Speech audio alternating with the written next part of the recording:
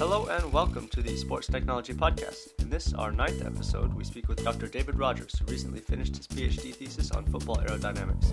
He tells us about the design process and testing he used in his research, and we discuss the general role of technology in sport. Dave gave us some cool pictures of some of his testing, and they're up at sportstechnologypodcast.com. We are also on Facebook and Twitter at SportsTechPod. Enjoy! I'm Henry, and with me today is Mike. Hello. Brian. Hello. And today in our studio we have a guest, Dr. David Rogers, joining us. Say hi. Hello. Hello. So David is a friend and colleague here at the Sports Technology Institute, and he's recently finished his PhD in football.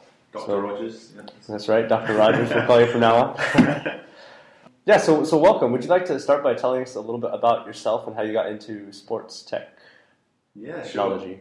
So it all started back in August in 1982 when I was maybe we can keep a little bit more abbreviated. So no, I guess it all started from my real passion in sport. When I was at school, I used to go out and always cause mischief and like to play games, in particular football, rugby, cricket, all the sort of stock games and English games. Yeah, the English games. Yeah, there's no soccer involved in this. And yeah, just I had a strange schooling experience. I was more interested in being outside and playing the sports and being involved in all the teams than actually being in the classroom working on all the sort of scientific and I guess the classroom-based activities, which is quite ironic now when I look back that I've actually completed a PhD. I think some of my teachers would be quite shocked, and maybe I need to go there and show them a certificate. But yeah, so see this? Yeah, so yeah, I was really into sport. I did actually. My dad has always been very good at maths and science based, so he's always sort of shown me the interesting aspects of science and engineering, which is sometimes they miss in schools, I think. So I was always given that additional, look at this. This is the cool aspect of the maths and science, and really what I wanted to do was to combine the two. So when I went into A levels, did this bog standard maths and physics and sports studies, and then got a place to do mechanical engineering at university. Graduated in 2005, which seems a long time ago now compared to all you guys. Maybe not right. So I graduated with a first class honours in mechanical engineering, and then again, I guess nothing to do with sport. Although my final year project was quite related to sport. It was to do with rugby scrum cap, so I was always interested in. That's a hat, right? Yeah, exactly. Yeah, rugby hat. Is it? Well, I guess scrum cap. Yeah. For those not familiar with rugby, I think the scrum cap might be. I'm sure everyone knows what a scrum cap is. Yeah, it's quite ironic. American. They wear how much padding on American football and a little cap they say something about. But no, so my project was really about. It was just off my own back to sort of look at how accelerations and all this kind of trauma that occurs in rugby impacts, how that affects the material or the design of the headgear and how that influences the injury. Right. So that was my first insight into sport engineering, really, and that was just off my own back, and that sparked the interest to take me to where I am now. And then, so after university, it's a bit long-winded, this maybe. Good. No, it's fine. Good. So after university, I got offered a position at Adidas innovation team as an internship, which is what Henry actually did. Yes, sir. When you came over to Germany, but I declined that offer because I thought I actually had a better offer from a consultancy company in Coventry. They're called Simpact Engineering, and they dealt with a lot of crashworthiness testing, so vehicle impacts, and again related to the human aspect. I think that's where I've always had an interest, kind of just dealing with sort of human injuries and sort of applying a real, I guess, personal aspect onto engineering and what you see in the real world. So I did that for 3 years, really enjoyed it, did lots of cool testing. So we got to do a full vehicle crash test of a Caterham CSR, so one of those it's not really a kit car because it's about a £40,000 car, and that's like 0 to 60 in sub 3 seconds. So it's a very quick car. Was this mostly lab-based testing or also mathematical models? Yeah, it started off in simulation work, so doing computer simulations and predicting and trying to design things that could absorb all the energy that occurs within a crash. So you do that initial stage in the lab, and then we got to the full vehicle crash test at Millbrook Test Centre, which is, people might be familiar with Myra, they see it on Top Gear all the time, but Millbrook is a similar test centre. So we spec'd up the car, we got it all ready, we put a hybrid dummy in there with all the accelerometers and measurement devices, and then crashed it into a solid wall at about 30 miles an hour. And then we looked at all the recordings afterwards. Thankfully, somebody switched it on, so because I have heard stories from previous colleagues at Ford where they went through the process and forgot to turn on all the instrumentation. So that was about £2 million down the yeah.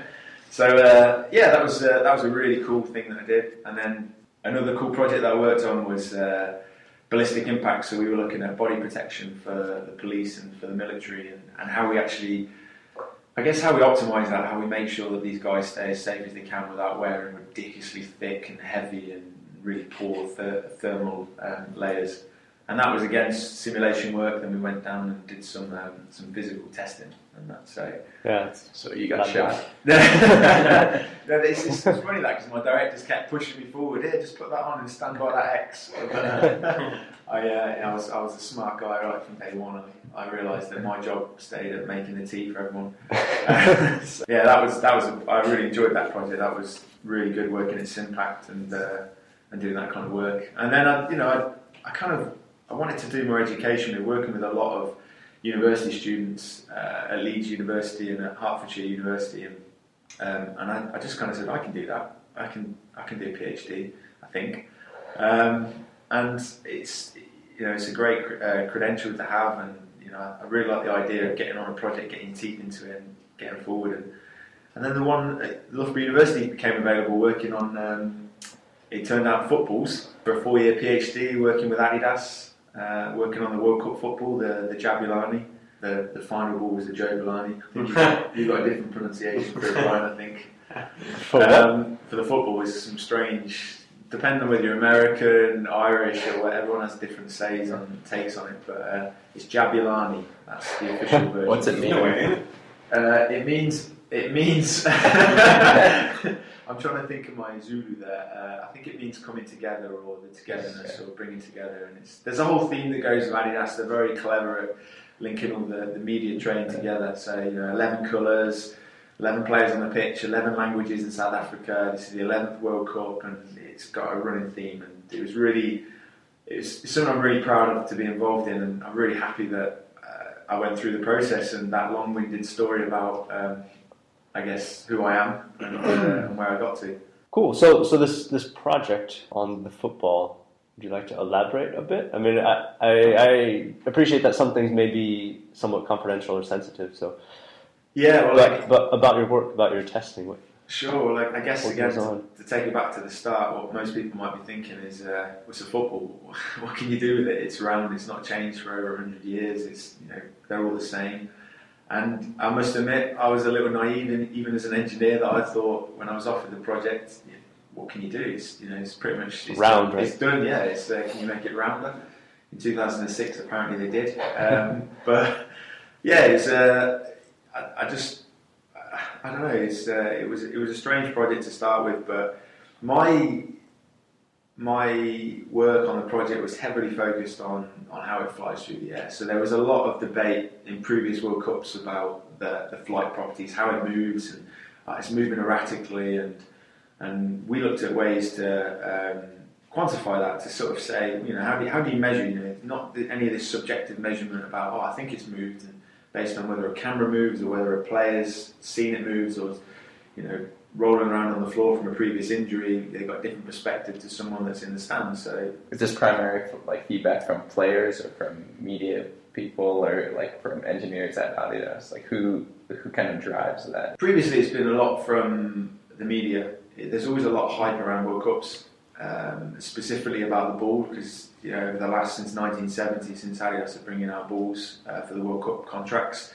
there's been a lot of hype around the balls, and there's a lot of media spin that gets put on things, and as engineers, it's our role and our duty, I guess, to kind of quantify these things and say, is that true or is that opinion? And well, I think it's important to have media representation and people talking about the ball, because the ball could be epitomised as the most important sports product in the world, being from the most popular sport with the most being played. So it's good that people are taking attention.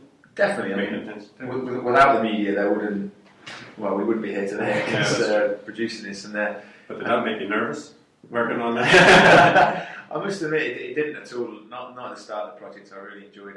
I was so far in the back room working in the labs that media was not even close or even thought of. I don't think I was allowed to really get any exposure on that. It wasn't the stage of the project anyway. But no, I agree with Brian. It's there's a lot of good media out there as well, and a lot of positive things. And I think that really what my experience through the whole process is that it's important to back it up with facts and figures, and the problem is that if you say something, people tend to pick it up and run with it if you're an influential person, whereas unfortunately the people that actually do the testing and the results and know more of the answers and the phenomena that go on tend not to be asked the questions, so they tend not to have a voice, and that's challenging. So it's difficult. So tell us, what was the state of the ball when you started in terms of development, or perhaps another question is, where did Adidas take you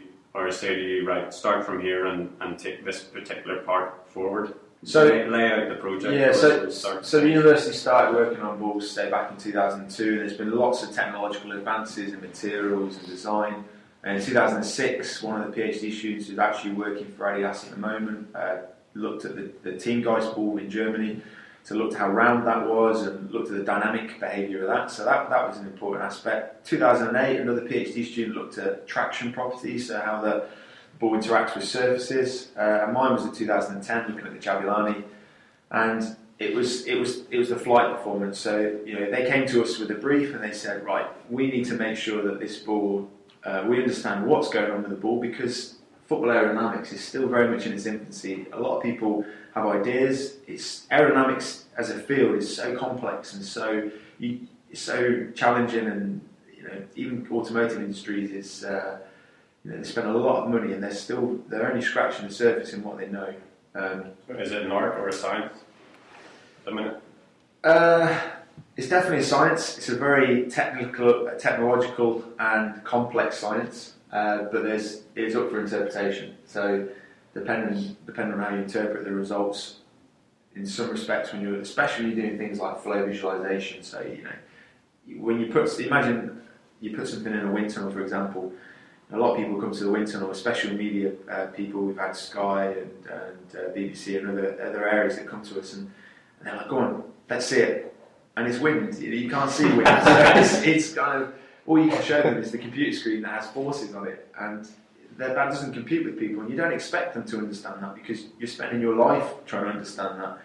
So it's difficult to get across, what it actually means and what's happening there. So you have to use instrumentation to try and figure out what's going on, and you have to use things to visualize it. So flow visualization, you tend to put something in the fluid, in the water, in the air, to then see how it's moving and how it's interacting with the object that you've got in the wind tunnel or water tunnel. And that is getting better with computers, but it's still partially subjective. I think you interpret what's happening and relay that back to theory, and that's the art. So the big scary project, one of the biggest sports products in the world, handed to a young David Rogers, fresh face. Thank you, Brian.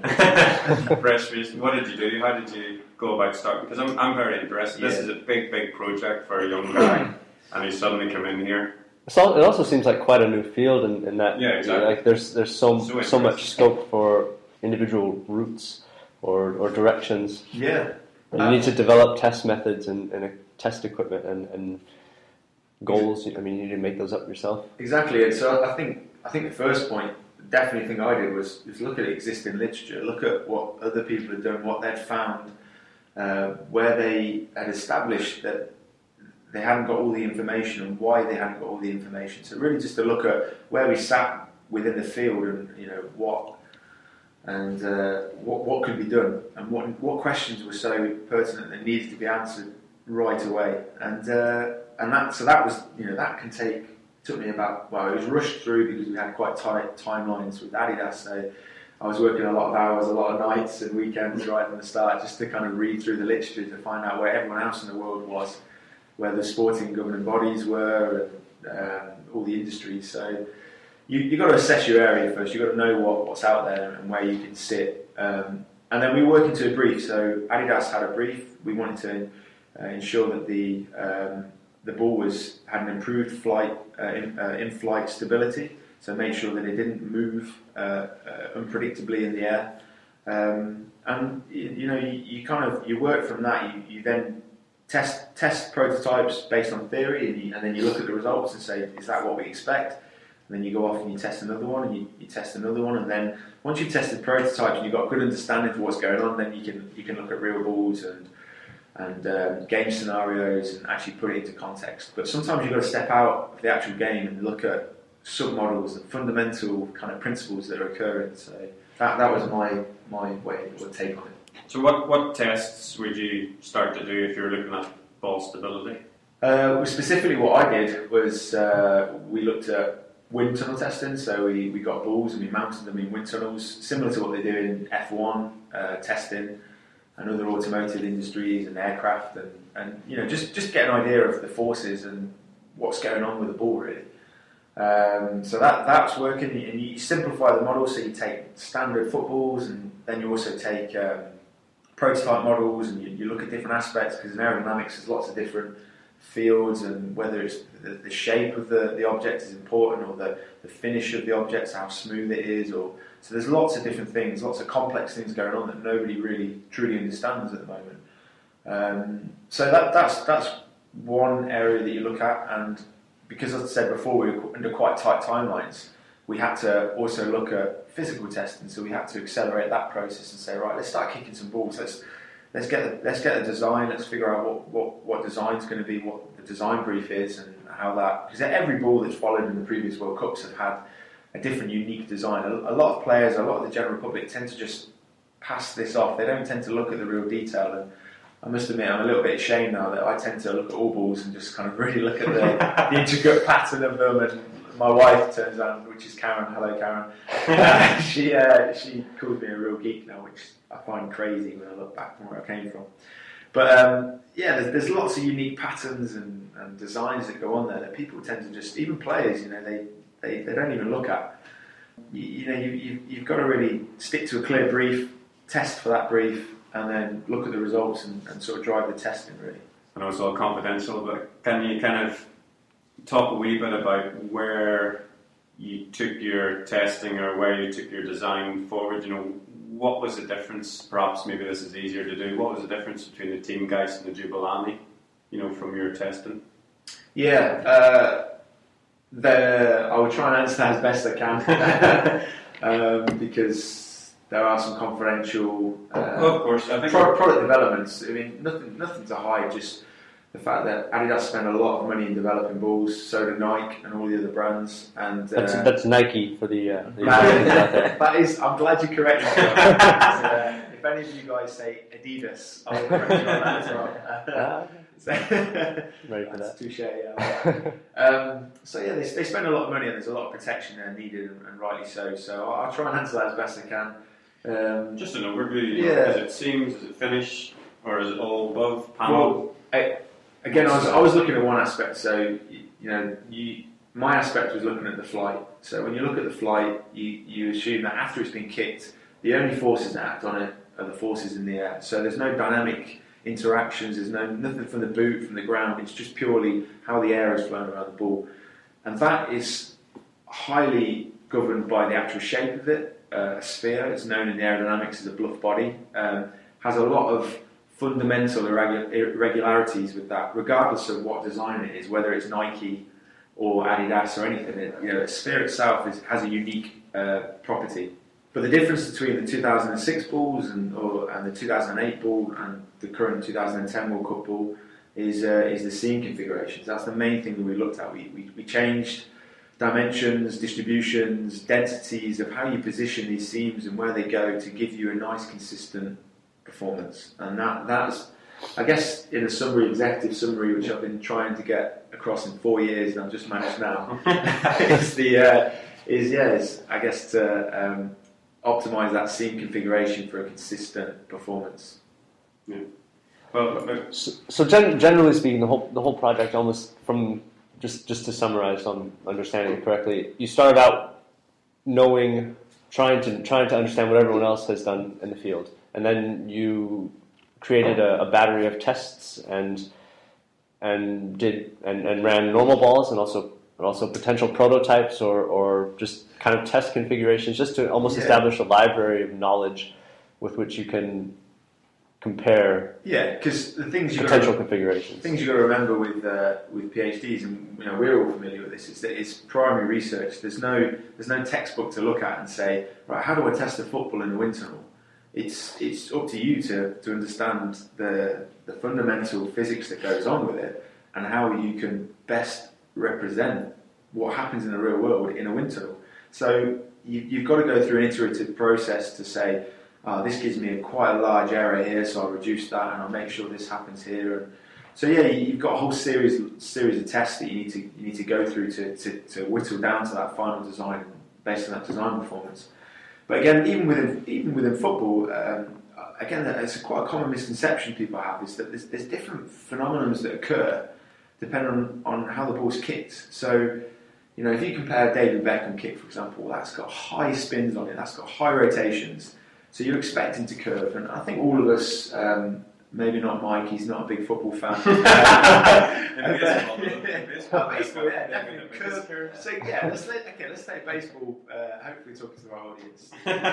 You've got a curveball and a knuckleball. Curveball, Mike, you could probably add a little bit more, but high revs, you try and get revolutions on it, and it dips at the last minute or early or whatever.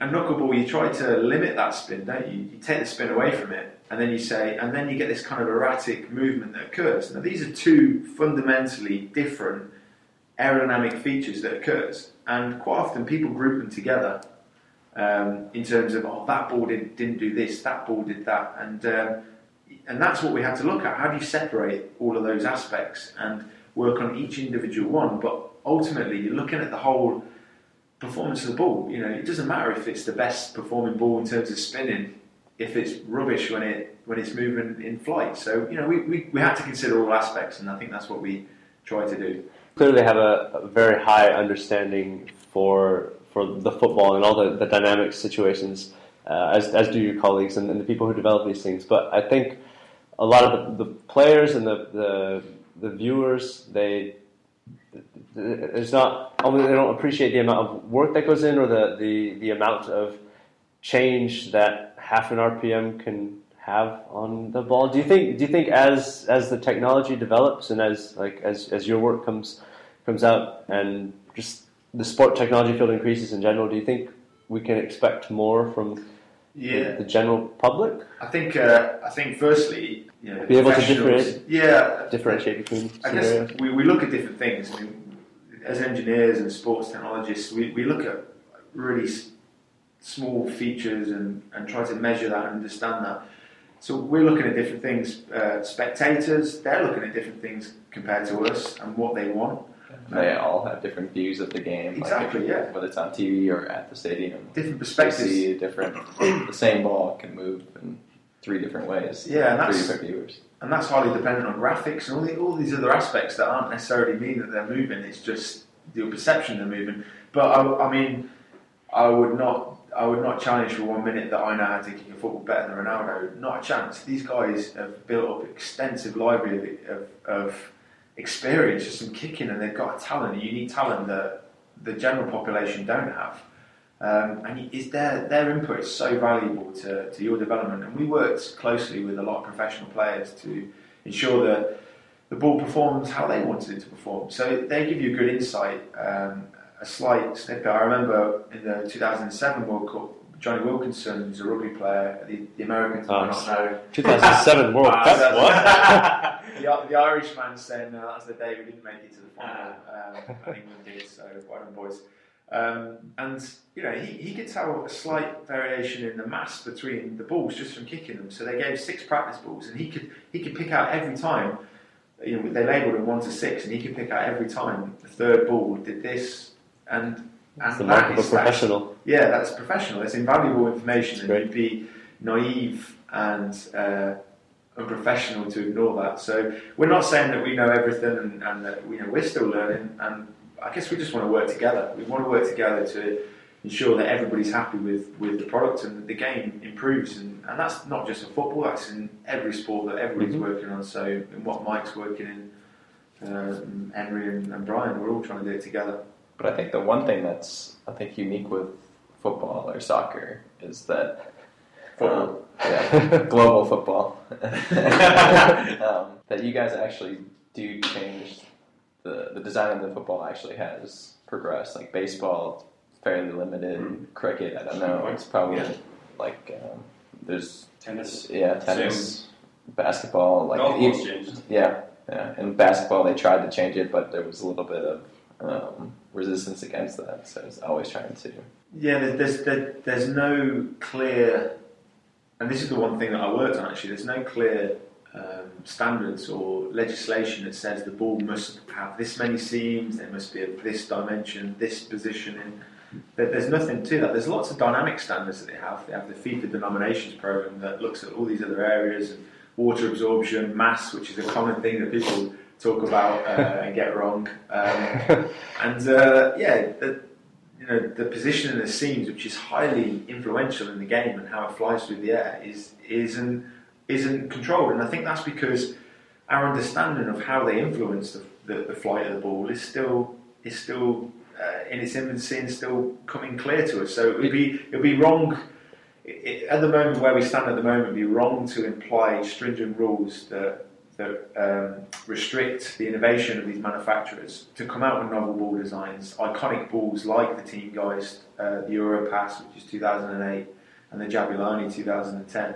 It would be wrong for the governing bodies to do that at the moment, but that. Do you think that would be in the future? Do you think that's something we could expect? I mean, just as we would have a constraint on circumference, there's a constraint on some sort of aerodynamic property. Maybe for the future, yeah.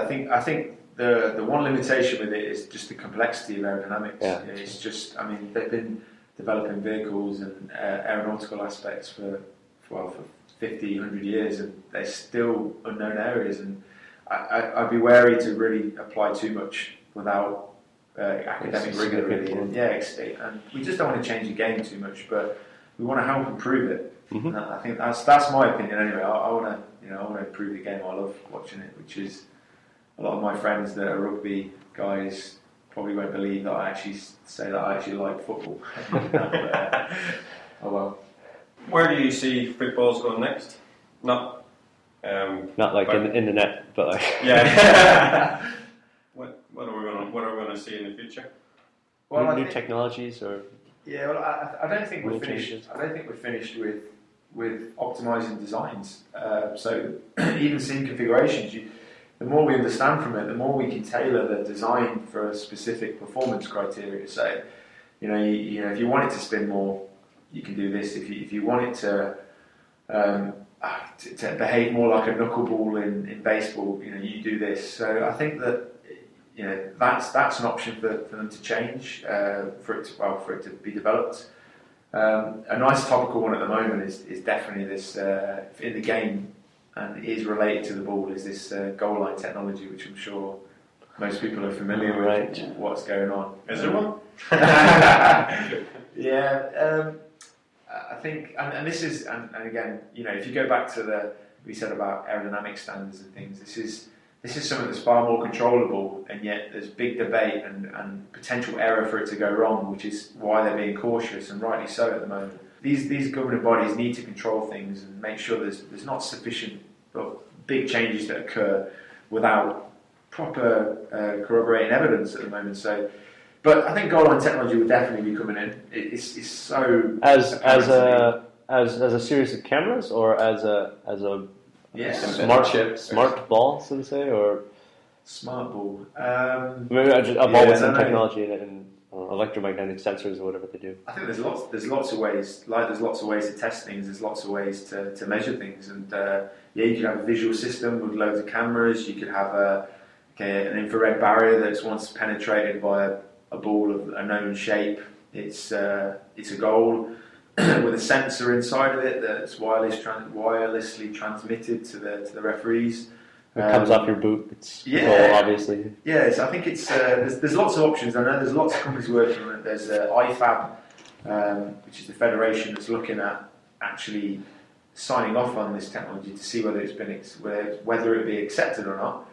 And they've got a series of criteria, and it's all on FIFA's website. They've publicised everything. They never keep anything secret. Everything's publicised, which is good if you're interested in looking at it. Apart from the votes. Yeah. I'll say it. I'll tell you what, I've just set it up there. We're all thinking it. So do you think it would be I won't get some finder's fee now. do you think it would be beneficial to the game to have some sort of automated way of determining goals? I think another passion of mine is cricket. I love watching cricket, and I love how the sport's developed and how all of the technology has improved the game. They've got referral systems now. They've got Hawkeye, other detection systems. I think it's brilliant. And only makes it longer. Yeah. Baseball. 9 innings. 9 days. 9 days. And there still might be a draw at the end. So yeah, I think no. Whether it fundamentally improves the game. Whether it fundamentally improves the game, I think so. I think that, from my point of view is that we're not trying to have. Well, ideally, we want the most perfect solution, but I think we need to get to that perfect solution. We need to take small steps that just improve the game and improve the quality of the game. I mean, if you look how extra cameras, 3D cameras, slow motion cameras is just showing you a different part of the game that you never really saw before. Technology is fantastic, and I think you need to have technology to increase the viewing.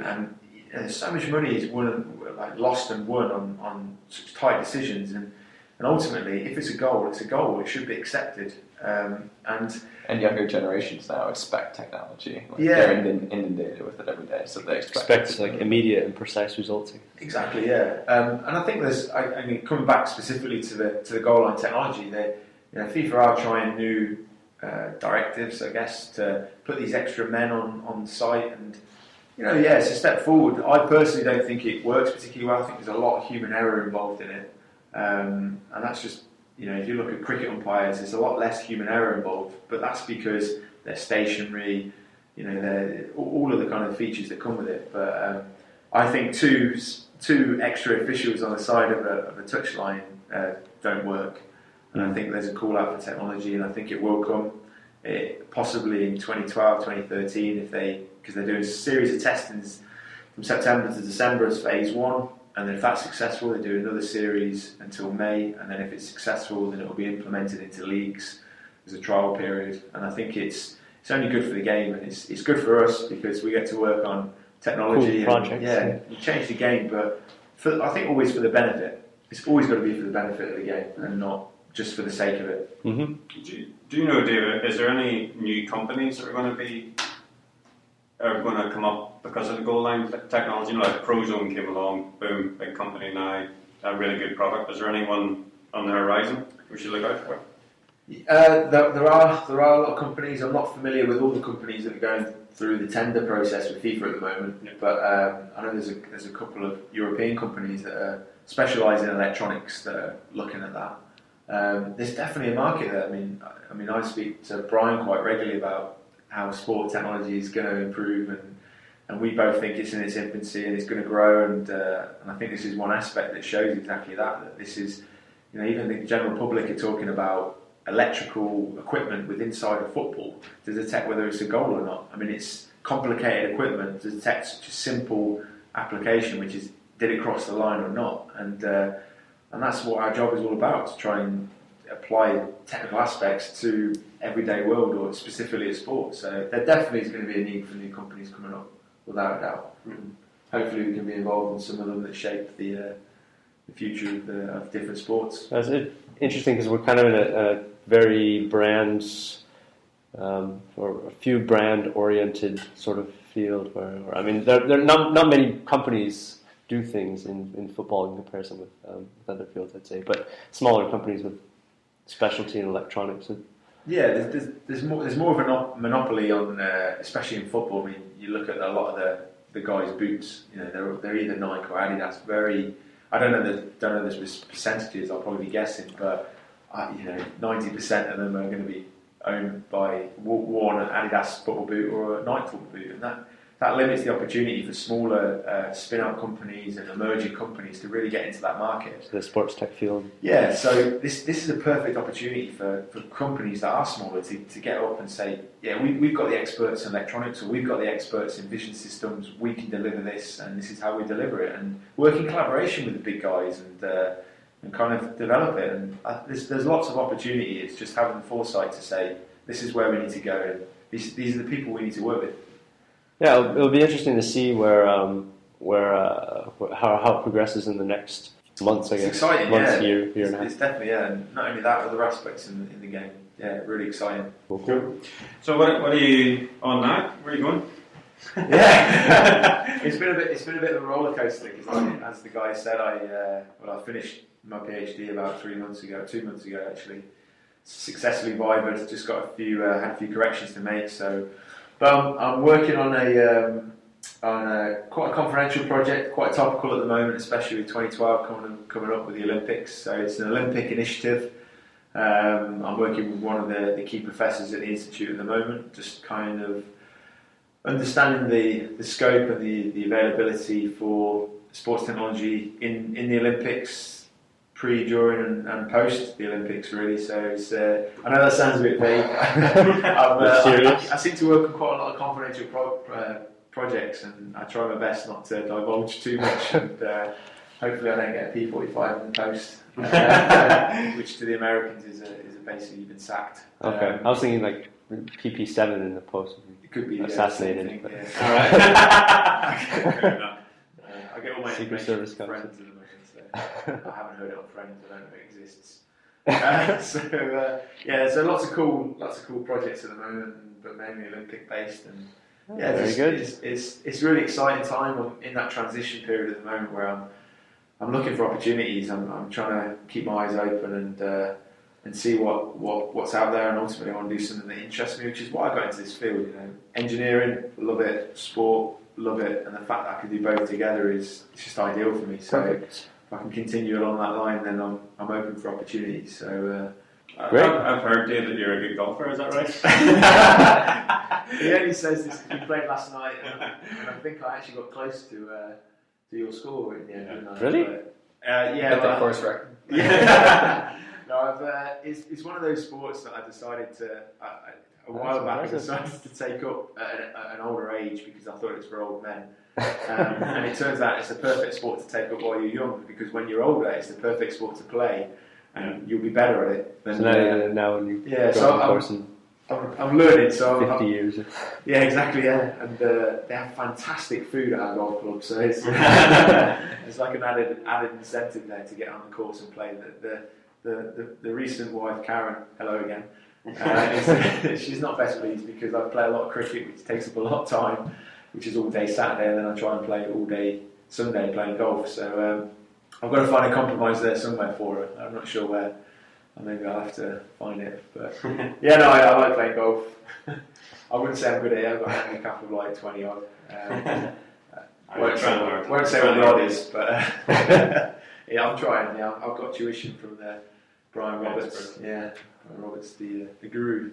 So he tells me. I don't know. Very good. Well, thanks for joining us today. You're welcome. We'll be putting up pictures of. I think you had some cool pictures to send us of some of your testing that you've done. So we'll put up some of those on the website. And some contact information for Dave. Yeah, exactly. Want to learn more? Yeah. So I've got a LinkedIn account, so I'll put it up if anybody wants to get in contact. And Dr. David Rogers. Yeah. Great. Well, thanks a lot. See you guys. See ya. Cheers, Em. And that's the episode. Remember, we have some pictures on our website, sportstechnologypodcast.com, and you can follow us on Twitter at SportsTechPod. Thanks for listening.